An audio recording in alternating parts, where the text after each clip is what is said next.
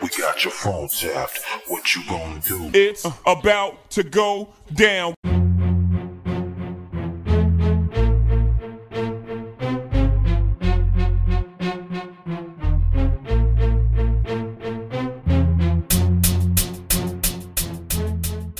You're now tuned in to Phone Tap, a thought-provoking social commentary about all things that matter in our community.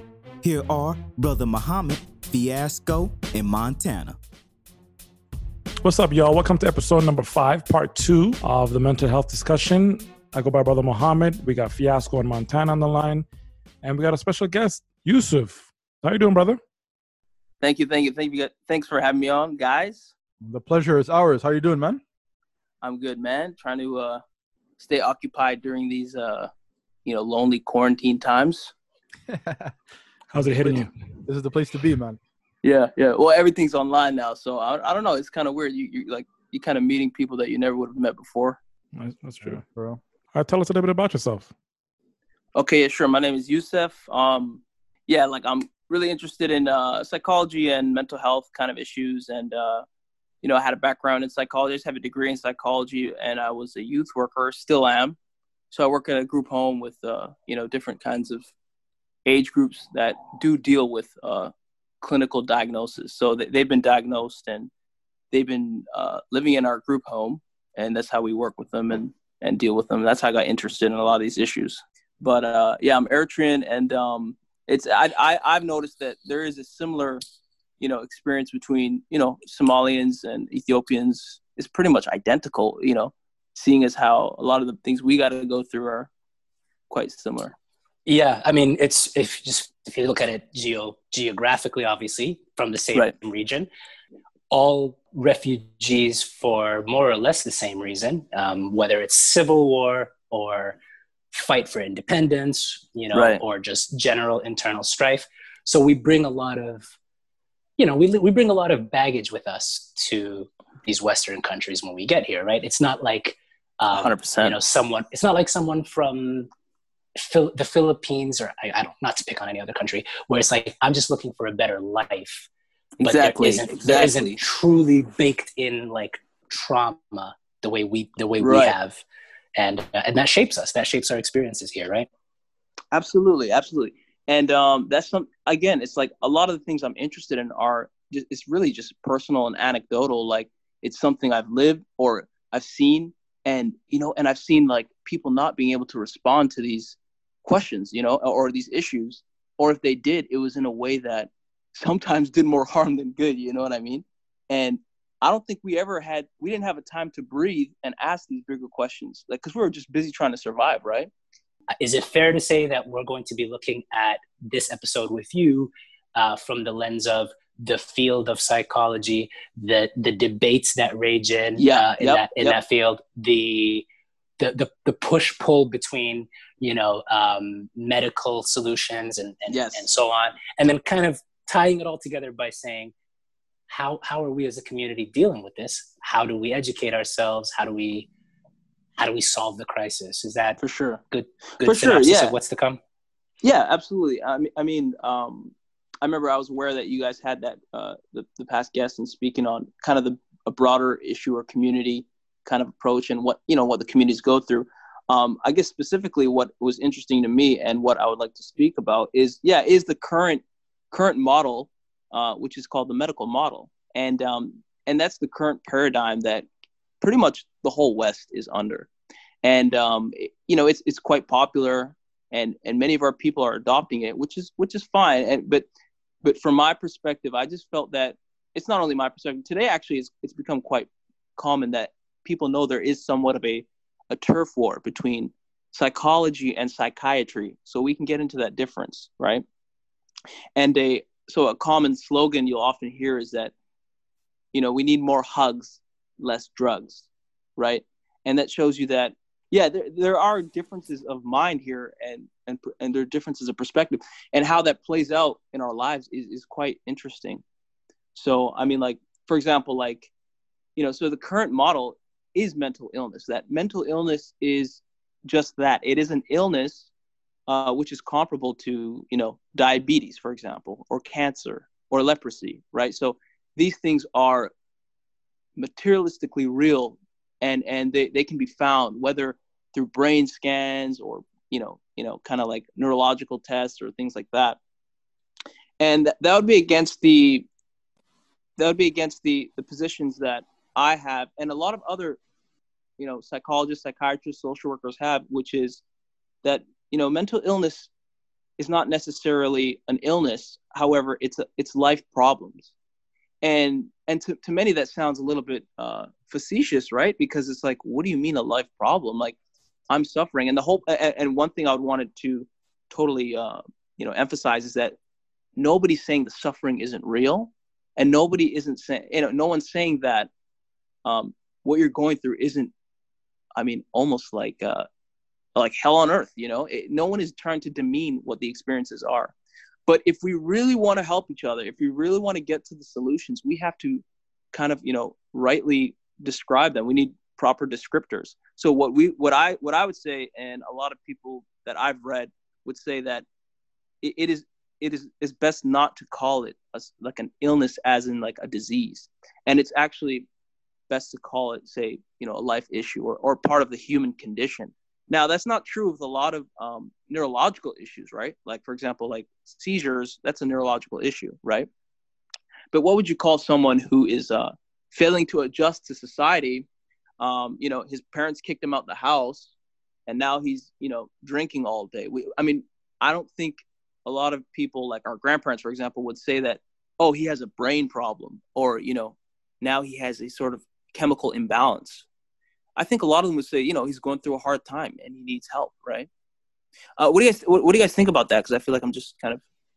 No, I hear you.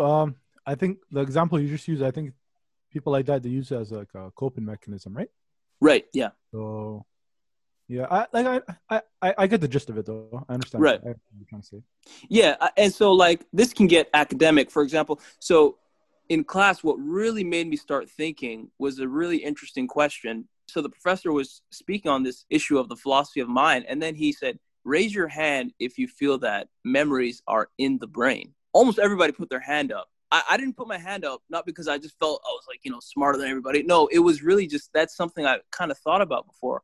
And when he came around and he said, so why don't you put your hand up? I said that I don't think we can say that memories are in the brain, because what he was asking and what people believe is that, yeah, your memories are actually in the brain. Like if we took your brain out and opened it up, your memory would be there in some sort of like a neuron, right? What he was really getting at is kind of really a perennial question, and a kind of an ancient one. I bet even our peoples back home used to talk about, especially if you come from a spiritual background, and is what is the nature of who we are? Like, where are we located? A lot of ancients used to think we're located in our stomachs, or I know currently, a lot of religions believe you're actually located in your heart, right? So, to say that the reason why you're suffering from a certain condition is because it's in your brain is just not justified.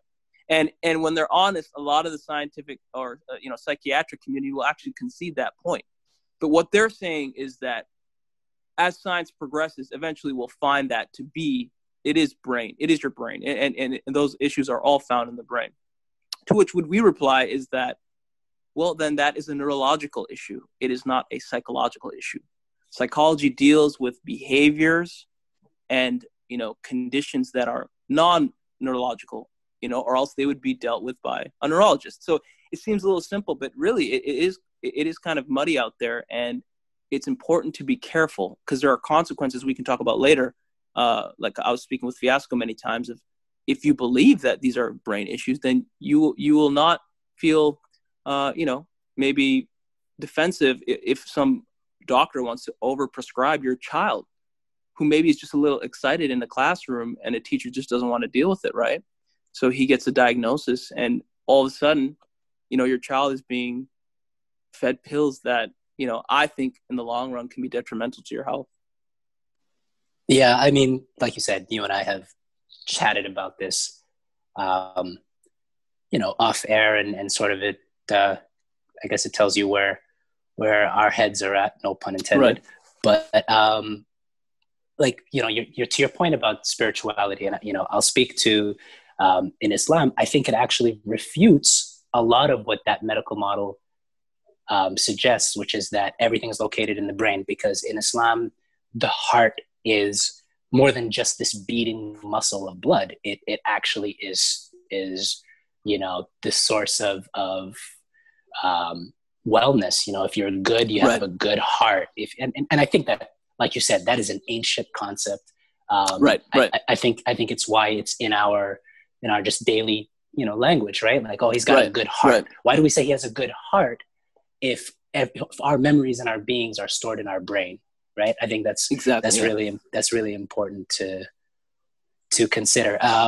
Absolutely. And that's part of the important term that I think most people need to be aware of is, paradigm shift. Many people are familiar with that term, but what really happened here is that we had a materialistic paradigm shift. And in that materialistic paradigm, the only way that they're able to explain things is through a reductionist medical model. So if we can't cut it out, if we can't blot it out, it doesn't exist.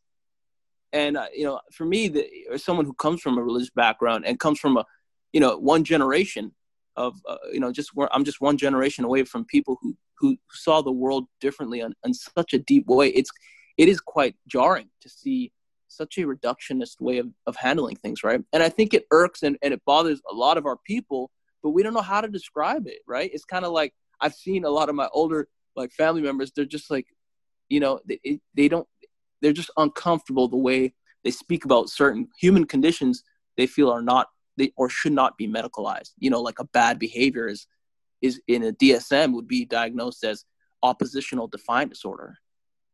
Like my grandpa would just say he's a bad kid. He needs slap. He needs a good slap or something like that. Right? So. Yeah, definitely. So I guess to lead into that, our experiences and your personal experiences with the mental health paradigm. What are you hearing from parents? What are you hearing from loved ones? What are some of the anecdotes that you can share that help explain, For sure. Yeah. Right. So, other than being an intellectual curiosity, this is real. Like, this has real consequences. And sadly, sometimes they're quite sad when you hear what's going on. And that's why I'm glad, you guys are doing this, because we need more education. So, a quick anecdote would be, I'll give you two. The first one would be one with, say, a young child. And this has happened where family friends have, kind of inquired, and asked my parents, like, hey, what are your kids, because we're a little bit older. We've kind of grown up here. So we kind of know how to navigate a little better than some of the newcomers. What do they think about Ritalin? What do they think about ADD? And, my child, he just wants to play all day. And the teacher is saying that he needs to be on Ritalin. So, how that played out was that the parents, they just felt this kind of fear and they felt worried that the teacher was kind of dealing with their child a little bit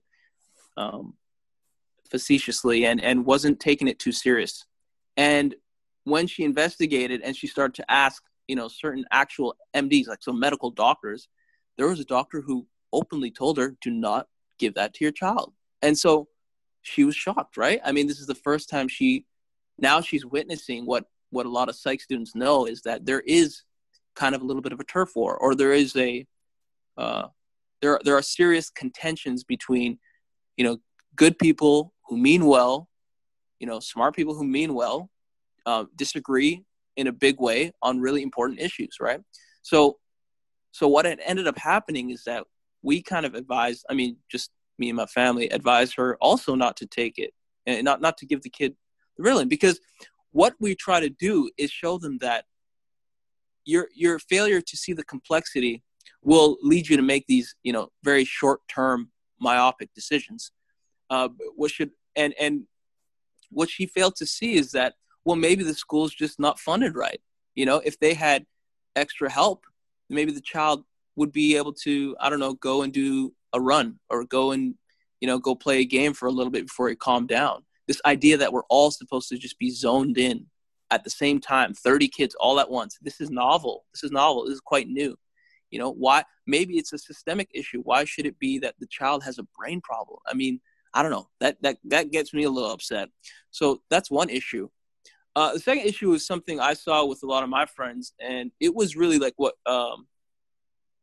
you were saying earlier about Montana, what you're saying earlier about coping. And this one's tough because a lot of us, when we came here and we were trying to grow up, and we were trying to adjust, some of us who didn't adjust as well for whatever reason would start behaving in a way that I think a lot of people would just ridicule and laugh, not want to go around to see anyone, kind of withdrawing into their homes or start drinking or start saying things that are really odd, right? This is another issue of also a medicalization of something like, just adjusting to a new environment and how tough that can be. So the first thing that happened to this guy when he went through the system is they just threw pills at him, antidepressants. Now anyone who, everybody trusts their doctor, right? Because it's just such a pillar of the community, right? And they do a lot of great things. However, I think that there are, even at this level, doctors are even somewhat, reticent to speak their mind because of how much power and influence corporations have. And we can get to that later, but how much influence and power that they have. Whereas, as if a youth, 19, 18, walks into a doctor's office saying, he feels like lack of energy, he's lethargic, apathetic, doesn't feel like he can work 2 days, the doctor, first thing he would do is give him antidepressants.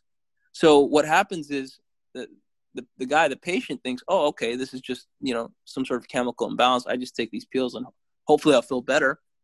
When really what I believe it's doing is just masking the issues. You're putting bandages on a sinking ship, as it were, because you're not dealing with the actual deeper issues, which could be what? Which could be, you are isolated. Your body is trying to tell you, hey, you need to be part of something bigger. You need to be around people, right? Maybe you need to move. Maybe you need to get out of the program you're in, right? A school program, which could cause a lot of anxiety for people who don't necessarily want to be doing things that they feel that they have to, right? And I would say the biggest one I've witnessed, especially in immigrant communities, would be a lot of our parents who mean well, but have fallen for this kind of careerist attitude when they come to North America. And I can say that I've seen it break friends of mine who were really bright guys and had good heads on their shoulders, but were just kind of coerced into, career tracks that they had no interest in whatsoever. And go ahead. I'm going to quickly jump in just to say that, that almost feels like, that has to be its own episode, because that is such a serious underlying problem in our community. It is, yeah. Everybody's a victim of it. If you're not a doctor, if you're not a lawyer, if you're not an engineer, you ain't shit. And it's just, right. I think that has done so much idolatry. Harm. Yeah, and it's like, it's in a weird way, it's like, even if you do achieve that, and we have some brilliant, Somali and Eritrean East African doctors, we have brilliant East African engineers. We love our engineering, just building things. But it's like, even when you do achieve that, I don't want to speak for these people, but it's like, I don't know that brings you in itself satisfaction and joy. Sure, you accomplished something, but that's just a I don't know, that's a material success. And I don't think we spend enough time thinking about like our actual, mental wellness, as it relates to careerism. I will speak freely on this. I've been a victim of that. Right. I've just been like, so many family members, did you finish school? And it's like that phrase just had this stigma for me. And it's like, when I heard that, I would cringe. Sorry to cut you off. It's funny you say that, because you're right. Like the standard, even as children, like we know like all the prominent careers, like doctor, lawyer, engineer, right? But if somebody says, like, if you tell a Somali mom or dad, oh, I'm becoming a plumber, it's a very rewarding career. But the first thing they're going to be like is, har. You know what I mean? All that's all. But yeah, it's very funny that it's very funny that you say that. Like, they definitely put limitations on the children from an early age. You know what I mean? Right. They put that one, like like they have a specific mindset when it comes to that. So I 100% I understand what you guys are saying. It's not healthy. It's not healthy. And Lucas, sorry, go ahead. No, I was gonna say, and it passes on, right? Because if that kid grows up and they have this lack of self-worth because their parents didn't approve of what they became, guess what? You know, we talked about this in the last episode. It's generational trauma. Now they're gonna pass it down to their kids. You nailed. Okay, bro. That actually, if I was gonna give you guys one example of mental health issues in Eritrean or Habesha communities, I'm sure it's similar with Somalian. It would actually be that careerist issue. But like you said, that could be a show on its own. But I'll just give you like a quick little thing. Like, you should not be in any program if you're in there for 10 years. You know, there are people I know who are still in like an engineering program who had no business in there, and the only reason they're in there is because of their parents. So I actually have a lot of criticism for parents. I don't want to offend any of you guys, but I mean, I've said it. I think. Please speak your mind. I've said it indirectly. Like, you guys are destroying your kids. Period. You're destroying them. Is it worth it? Is it worth being called doctor? You know, in our community, that, you know, you're like, if your name is Fiasco, they'll call you Dr. Fiasco. That's just like cool. That's just how it is. And I understand what, you know, when we come from a place of have-nots, right? And then you seem to have everything here. I understand their desire for that, but I think they've been blinded by a lot of careerism as idolatry. It has become what gives their family, you know, prominence or pride. And the problem is, a lot of them are willing to sacrifice their own children for that sake. And, you know, it's so sad when you see these kids and they don't want to be seen anymore. They don't want anyone talking to them. They just feel so ashamed, right? And I felt, wow, that's such a powerful motivator. And it's so sad to see someone almost have, like, you know, we're talking about mental health in a way, almost like a death, kind of like a death of their person, you know? It's very serious. It's very serious. And I've seen it in the Eritrean community much too often. And I've always come out thinking, you know, the parents cared more about their grades than their kids' mental health. That's so well said. I think that's a really good way to kind of wrap that up. I will add, you know, you talked about how it's always a warning sign, and it's a telltale sign that somebody is in an engineering program for 10 years. And you know what another you know what another telltale sign is? Somebody is on their 5th program post-secondary. If you are jumping from, you know, faculty to faculty, then that is also a sign that, like, now maybe you just love learning and you're curious. Right. I don't want to disparage, but I'm also willing to bet that it's because there are outside forces, most likely parents, that are driving you. And we definitely don't deal with that enough. We definitely don't as parents. I don't know. I'm hopeful that our generation, you know, millennials, more so probably Gen Z, I'm hopeful that we're going to do a better job as parents, because we don't have that old mindset of, you know, doctor and engineer. But man, it's not, you're failing as a parent. If your son or daughter is just flailing, you know, from one program to another and dragging it out and just, bro, I think it's abuse. Even I goes that far, especially if it's intentional. Because I understand the parents wanting the best for their kids. That's understandable. But if they're seeing past that and they know what they're doing and they see the consequence, I would almost say that's abuse. One of my dad's best friends in Eritrea, when my dad was growing up, one of his best friends, his dad was a very prominent chemist, and everybody knew him in the town. And he told his son, you got to be like a professor of chemistry, you know?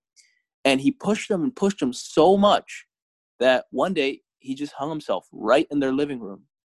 And, you know, my dad said he was such a brilliant kid, had such a promising future, and he just took his life. And so, and, you know, just to quickly tie it in with what I was saying earlier, would anybody in their right mind say, oh, he had a chemical imbalance, that's why he killed himself? No. That's silly. It's masking a deeper issue. Sometimes parents and even communities would rather hide, right? Maybe a failure of parenting. You know, that's a lot more embarrassing than, oh, it's just a chemical imbalance. He just caught depression, like it was just floating around like a flu or something, you know? It's crazy. Yeah. It is, man. Yeah. Yeah. We don't talk about it enough. Like I said, I almost feel these last 10 minutes could be something we can just flush out further. Right. Everybody's got a million stories, and you know, whether it's you personally or someone close to you, it's just Just to go back to the medication and medicating your child, you know, like this is just my opinion. Just for me, I'm so against medicating a child, you know. So, and I feel like medicating a child is the lazy way out. But I get it. Schools sometimes are not well equipped or well funded to handle these kind of things, and parents don't take the second opinion from doctors or from family members or from the community. You know, like I like that. Right. Mm-hmm. The example that you made where the parent actually got a second opinion and went to a lot of times the parents don't get a second opinion, you know, because they think that if the teacher or the doctor is saying that I should do it, then I'm going to do it. You know, it's very sad, but you know, true in our community. Yeah, I honestly, that one is the most tragic to me, because you know the kids deserve better, and you know I understand that a lot of our parents or first newcomers, they're very trusting. Maybe you guys have noticed that too as well, right? They're very trusting of authority. In the sense, in the Western authorities, the doctors, the teachers, and we have the utmost respect for teachers. You know, we get mad at our kids or, you know, the young people if they disrespect the teachers. Whereas I noticed with a lot of like fourth, fifth, you know, sixth generation Canadians or European Canadians, you know, they're very critical. They're always asking questions. They're getting third opinions, not second. They're getting fourth, fifth opinions. They're disagreeing with doctors, you know. I mean, that's unheard of in our community. If the doctor tells you, you know, don't eat for a month, most of them would die of starvation, like, because we have so much trust in the medical field, and rightfully so, right? But that's why it's you have to be more nuanced. And I think when you really, you know, a good doctor would tell you to educate yourself, and that's what the good doctors I've spoken to, and thankfully a lot of our generation, those doctors are really good at that. They're really good at telling you, hey, go educate yourself. It's controversial. And then come to me, and then we can work it out. But I think the onus is a lot on like people like us, you know, like you guys, you know, bright guys who care about your community, right? We're not in it for the money. Like it has nothing to do with any kind of careerism with me. It's like I've seen that sadly in the West, there is a eugenic mindset to a lot of the people who live here, who created these, who you know, created the countries, and they don't really care about people who look like us. So if they don't care, who's going to care for them? You know, it has to be us.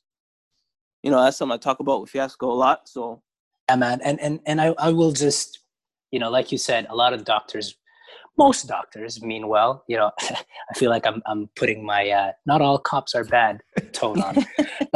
No, but you're right. All doctors matter. But there is, and you know, we can touch on this lightly, not to get too political, but there is a feeling that doctors are not putting their patients' interests truly first, and that there are other forces at play. And you know, we can call it what it is. I think you just kind of mentioned it earlier: corporate interests, right? And just like everything else, it's always about following the money. To be honest, I've had medications that have probably saved my life, right? So I've had doctors who've saved my mom's life, my parents' life, right? Like most people, right? Yeah. And so like, that's the last thing I would do. It's not about ripping people down or anything like that. I definitely think that we're seeing a growing of, you know, kind of a corporate interest superseding, you know, the public. And that's what it is. They're kind of stuck in the system as much as we are. So we have to be sensitive to that. It's not, you know, you're going to get nowhere if you try to you know, rip people down, calling them idiots, or it's really you need to play the game because they're playing it as well, and they want that freedom to educate the patient as well. I really believe that. I think most people get into medicine because they really want to help people. I'm not a cynic, you know. I believe most lawyers, they want to get into law because they want to help the public that can't afford legal services. But the issue is, when you take loans and you got that weight on your shoulder, I mean, the only people who are paying you out to, you know, get rid of those loans is like the corporate law, right? So this is the same kind of trap that happens with, I think, a lot of medical students. And I'm speaking just from people I've spoken to, right? It's nothing, no study here, but that's just what I see. So it's really, the onus is on us, right? We shouldn't It's not the blame game. The onus should be on us. We should educate ourselves and our community. We should be critical of things. Yeah, and we always laugh at those commercials. Ask your doctor if Cialis is right for you, or whatever the drug may be. But it's almost like we have to maybe, I don't know, flip that a little bit. And it's not about asking our doctor if a medication is right for us, but it's asking, our other trusted members of our society, and I think religion has a role to play. I mean, I'll just share this with you. I know you're going to hear the episode, but in our last episode, we talked about, why our religious institutions are coming up short when it comes to mental health, and why they're not, why we're not taking these ancient teachings. Trauma has always been trauma. That's not a 21st century or 20th century problem. So there was ways to address trauma and to tackle, not address it, sorry, but to tackle it and deal with it and heal from it, that are thousands of years old. Why can't we apply those solutions to these modern problems? I think religious institutions have a huge role to play. And I don't know, if we could find more, Eritrean, Somali, Muslim, Christian, psychologists, those are probably the right people, to reach out to, because they can apply both the religious text and, modern science, and then go, you know what? No, you shouldn't give your kid Ritalin. He is just very active, and you actually should apply that activity to something. You should apply it to sports, or you should apply it to, just zombifying your kids is not the answer. It's frustrating to see that. Just a quick note, it is actually illegal, I think, in the UK to give kids Ritalin under 18, right? So this is not just, I think North America really suffers from that kind of corporate invasion, right? And I think we're waking up to it. A lot of people are starting to ask, hey man, where's the government here? Where's the public defenders, right? So Naders, Raiders, the seatbelt kind of idea, right? We have to come up with the seatbelt. It's like people are dying here, right? So the people who fear have a higher principle, right? They're the ones that I've noticed that come out really, really caring and come out with the truth, We're in that phase of our lives, I think generationally, we're all in the same generation. We're in that phase of our lives where we're either, new parents or recent parents or are soon to be parents. So what advice would you have for, maybe not so much our parents' generation, but actually us as parents of kids that are growing, or, unborn kids? What would your message to us be then? Oh yeah. So I mean, maybe some of you guys are fathers, but I don't have any children. But if I did, I would really talk to as much teachers as I could about how do they define, or how do they feel about being, understaffed or underfunded, where they feel they have to, maybe inquire into a child's hyperactivity or things like that. What I mean to say is I would try to look at the bigger picture, in the sense of maybe even politically of how do I get involved to help these teachers, instead of making this kind of this kind of dialectic between us and the teachers. And they should be our allies, right? They're not the enemy. They're teaching our kids, right? So I would really get involved in that in the bigger picture. But in the immediate sense, I would totally just read. There's a lot of literature out, people can read. And again, these books are, you can read them, but they're a little bit controversial. But, like Thomas Szasz, he has a book called The Myth of Mental Illness. It's very controversial, but there's, grad students are required to read some of his writing because he speaks about these critical issues. Also, speak. I don't know. I just go and speak to professors, speak to maybe Somalians that are in the community. I remember Fiasco, you said that, you had friends that were, Somalians who were clinical mental health workers, and maybe just ask them, can you explain to me what are these issues? Read about the DSM for sure. Really it's just educating yourself, and if you educate yourself, that is almost like the best thing you can do. Because I don't think right now that, we're just we're the first generation of Eritreans that is growing up in Canada, right? So we're not there to really have that defense politically yet, but you educating yourself and others is the best thing you can do, right? And there's a lot of literature out. There's no reason to not know today.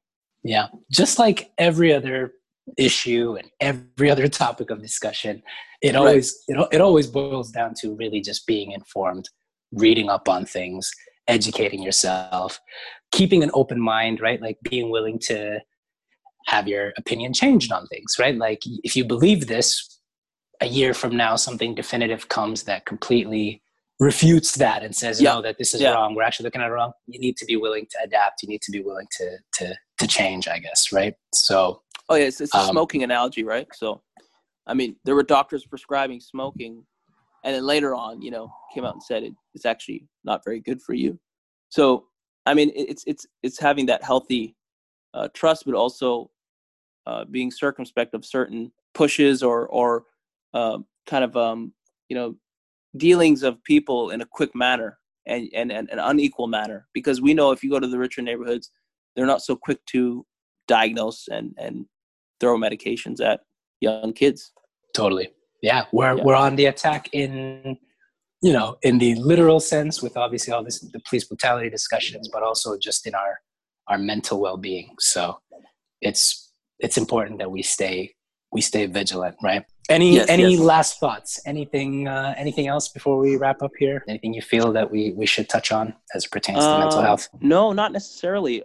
Definitely just look at, even go on YouTube. I mean, it's out there. There's a lot of people talking about it, and just keep doing what you guys are doing, given that platform to let a lot of this stuff get out there and reach the right people. So, yeah, thanks again for having me on. Appreciate it, man. Last question. Godfather 1, 2, or 3? Number 3. What? You see, this is why we have to hang number 3. What? Yeah, Fiasco knows. No, it's a whole thing. Sorry. We're gonna bring you on. We're gonna bring you on in the movie episode. That's a whole nother show. That's another show. Yeah, we'll bring you on the movie episode. Come on, 3. What? This is the wildest. This is the wildest contrarian opinion ever. It always makes me laugh. Every time I'm out, they pull me back in, man. Yeah, but we really appreciate it, man. Thanks for coming on and giving us something to chew on, something to think about, because it's real out here. I appreciate it, man. Thank you guys. You guys are doing good things, man. I'm excited for you guys, and man, I hope you guys do well. I appreciate it. Appreciate it. All right, gentlemen, that's it for this episode. I go by Brother Muhammad. Fiasco. For Montana. And we appreciate our guest, Brother Yusuf. Thank you, guys. Thank you. Thank you for having on, sharing your insight, bro. We really appreciate it. Oh, mate, much. Yeah, you guys too, man. I really appreciate you having me on. All right, guys, take care. Peace. Thanks for listening. Join the conversation. Hit us up at Phone Tap Pod. That's Phone Tap POD on all social media platforms.